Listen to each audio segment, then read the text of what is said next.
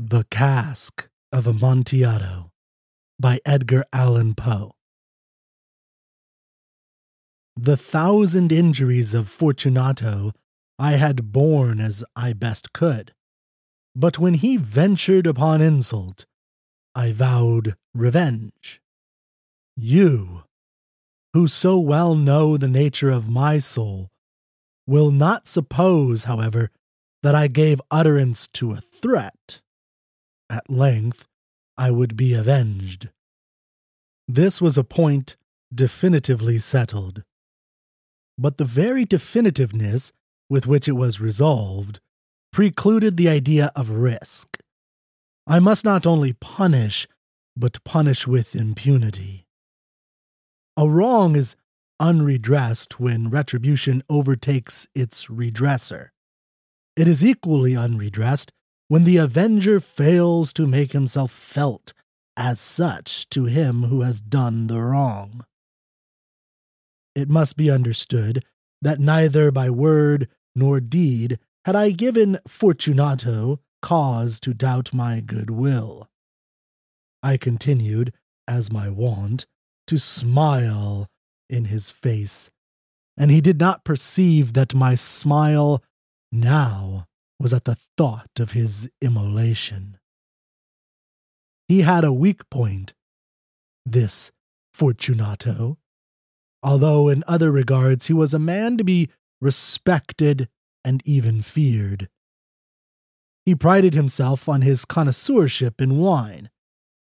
Few Italians have the true virtuoso spirit.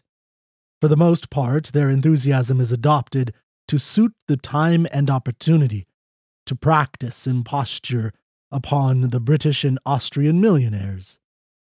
In painting and gemmery, Fortunato, like his countrymen, was a quack. But in the matter of old wines, he was sincere. In this respect, I did not differ from him materially. I was skillful in the Italian vintages myself, and bought largely whenever I could. It was about dusk, one evening during the supreme madness of the carnival season, that I encountered my friend.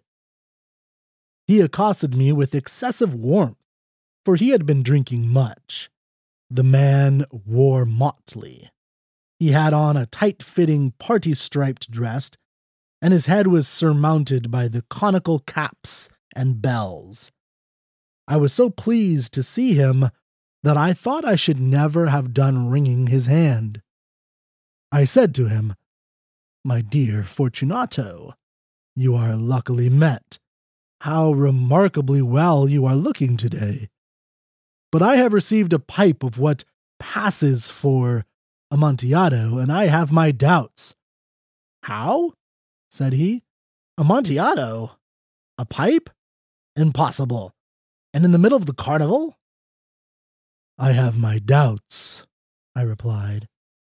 "And I was silly enough to pay the full Amontillado price without consulting you in the matter. You were not to be found, and I was fearful of losing a bargain. Amontillado? I have my doubts. Amontillado. And I must fully satisfy them. Amontillado! As you are engaged, I am on my way to Lucchese. If anyone has a critical turn, it is he. He will tell me. Lucchese cannot tell Amontillado from sherry. And yet some fools will have it that his taste is a match for your own. Come, let us go." "Whither?" "To your vaults." "My friend, no. I will not impose upon your good nature. I perceive you have an engagement. Lucchese—" "I have no engagement. Come." "My friend, no. It is not the engagement, but the severe cold with which I perceive you are afflicted. The vaults are insufferably damp. They are encrusted with nitre." "Let us go, nevertheless. The cold is merely nothing. Amontillado! You have been imposed upon, and as for Lucchese, he cannot distinguish sherry from Amontillado." Thus speaking, Fortunato possessed himself of my arm. Putting on a mask of black silk, and drawing a roquelaire closely about my person, I suffered him to hurry me to my palazzo. There were no attendants at home. They had absconded to make merry in honor of the time. I had told them that I should not return until the morning, and had given them explicit orders not to stir from the house. These orders were sufficient, I well knew, to ensure their immediate disappearance, one and all, as soon as my back was turned. I took from their sconces 2 flambeaux, and giving one to Fortunato, bowed him through several suites of rooms to the archway that led into the vaults. I passed down a long and winding staircase, requesting him to be cautious as he followed. We came at length to the foot of the descent, and stood together on the damp ground of the catacombs of the Montresors. The gait of my friend was unsteady, and the bells upon his cap jingled as he strode. "The pipe?" said he. "It is further on," said I. "But observe the white webwork which gleams from these cavern walls." He turned toward me and looked into my eyes with 2 filmy orbs that distilled the rheum of intoxication. "Nitre?" he asked at length. "Nitre," I replied. "How long have you had that cough?"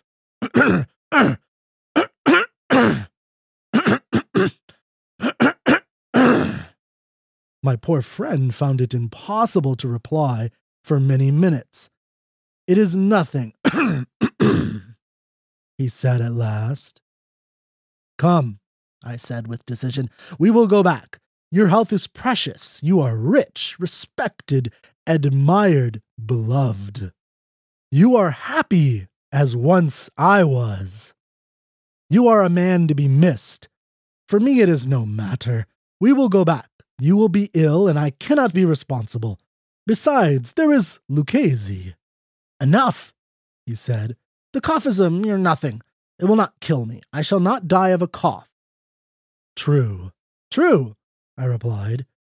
"And indeed I had no intention of alarming you unnecessarily, but you should use all proper caution. A draught of this Medoc will defend us from the damps." Here I knocked off the neck of a bottle, which I drew from a long row of its fellows that lay upon the mould. "Drink," I said, presenting him the wine. He raised it to his lips with a leer. He paused, and nodded to me familiarly, while his bells jingled. "I drink," he said, "to the buried that repose around us." "And I to your long life." He again took my arm, and we proceeded. "These vaults," he said, "are extensive." "The Montresors," I replied, "were a great and numerous family. I forget your arms." "A huge human foot d'or, in a field azure. The foot crushes a serpent rampant whose fangs are embedded in the heel." "And the motto?" "Nemo me impune lacessit." "Good," he said. The wine sparkled in his eyes, and the bells jingled. My own fancy grew warm with the Medoc. We had passed through walls of piled bones, with casks and puncheons intermingling, into the inmost recesses of the catacombs. I paused again, and this time I made bold to seize Fortunato by an arm above the elbow. "The nitre," I said. "See, it increases. It hangs like moss upon the vaults. We are below the river's bed. The drops of moisture trickle among the bones. Come, we will go back ere it is too late. Your cough." "It is nothing," he said. "Let us go on. But first, another draught of the Medoc." I broke and reached him a flagon of de Grave. He emptied it at a breath. His eyes flashed with a fierce light. He laughed and threw the bottle upwards with a gesticulation I did not understand. I looked at him with surprise. He repeated the movement, a grotesque one. "You do not comprehend?" he said. "Not I," I replied. Then you are not of the Brotherhood. How? You are not of the Masons. Yes, yes, I said. Yes, yes. You? Impossible. A Mason? A Mason, I replied. A sign, he said. It is this, I answered, producing a trowel from beneath the folds of my roquelaire. You jest, he exclaimed, recoiling a few paces. But let us proceed to the Amontillado. Be it so, I said, replacing the tool beneath the cloak, and again offering him my arm. He leaned upon it heavily. We continued our route in search of the Amontillado.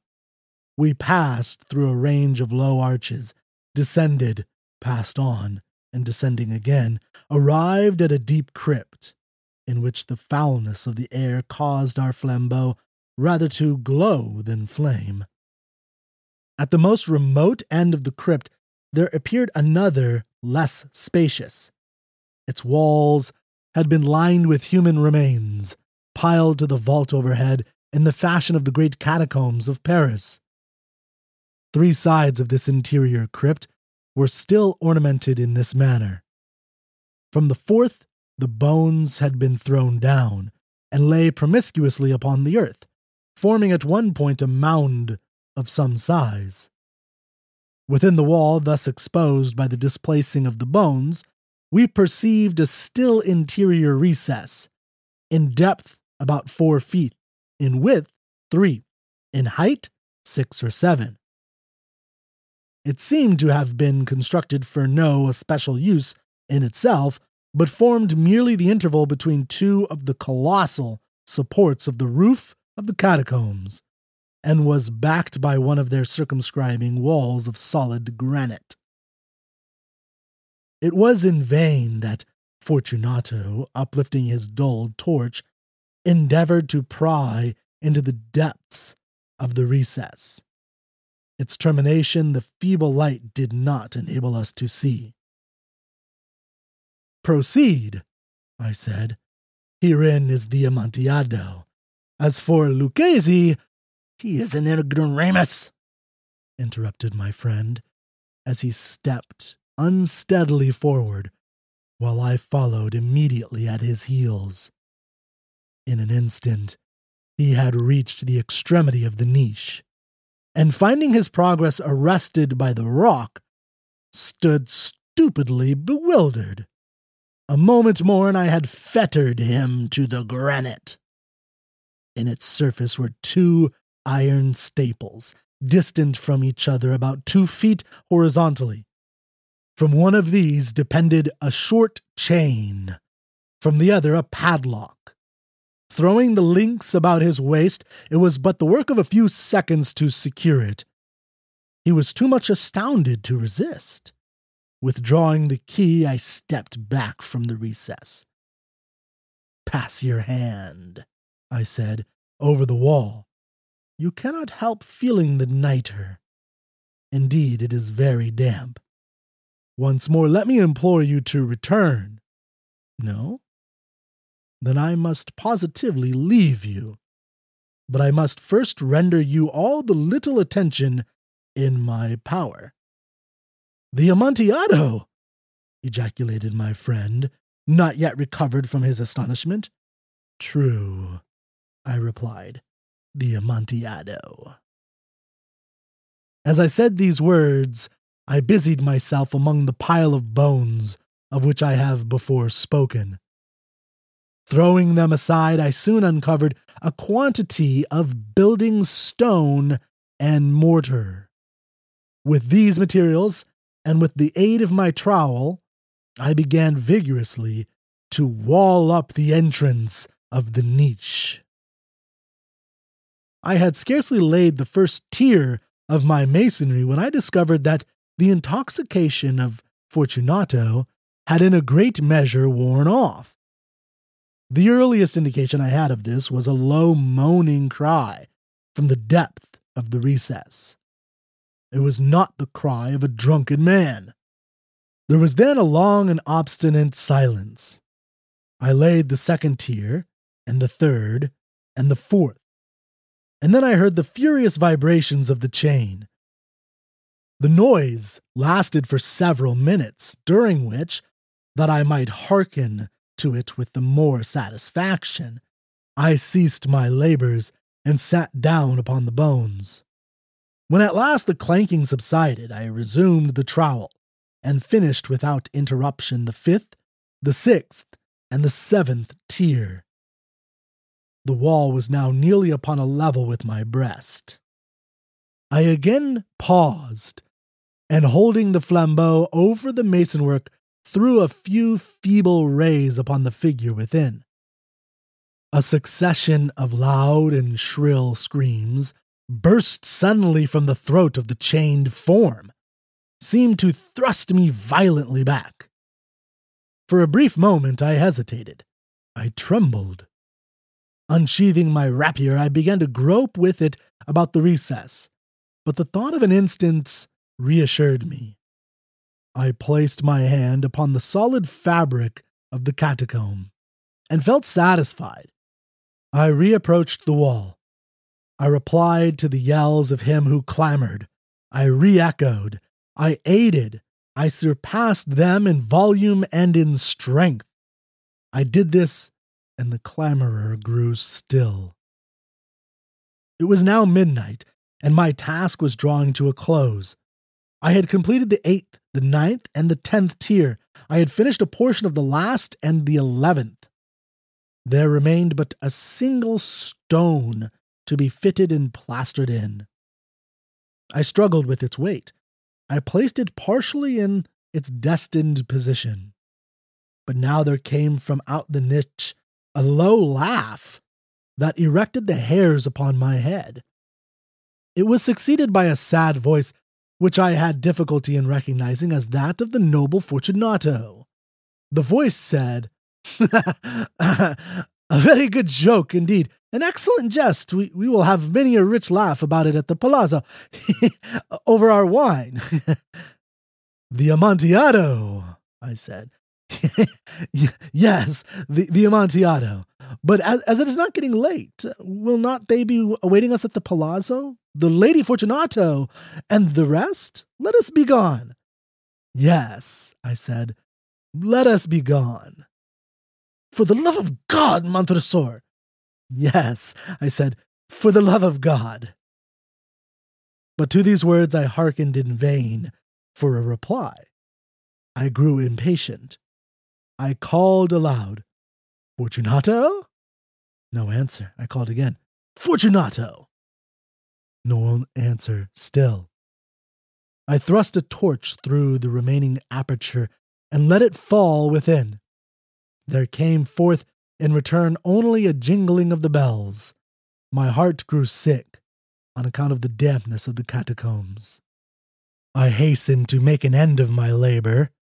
I forced the last stone into its position.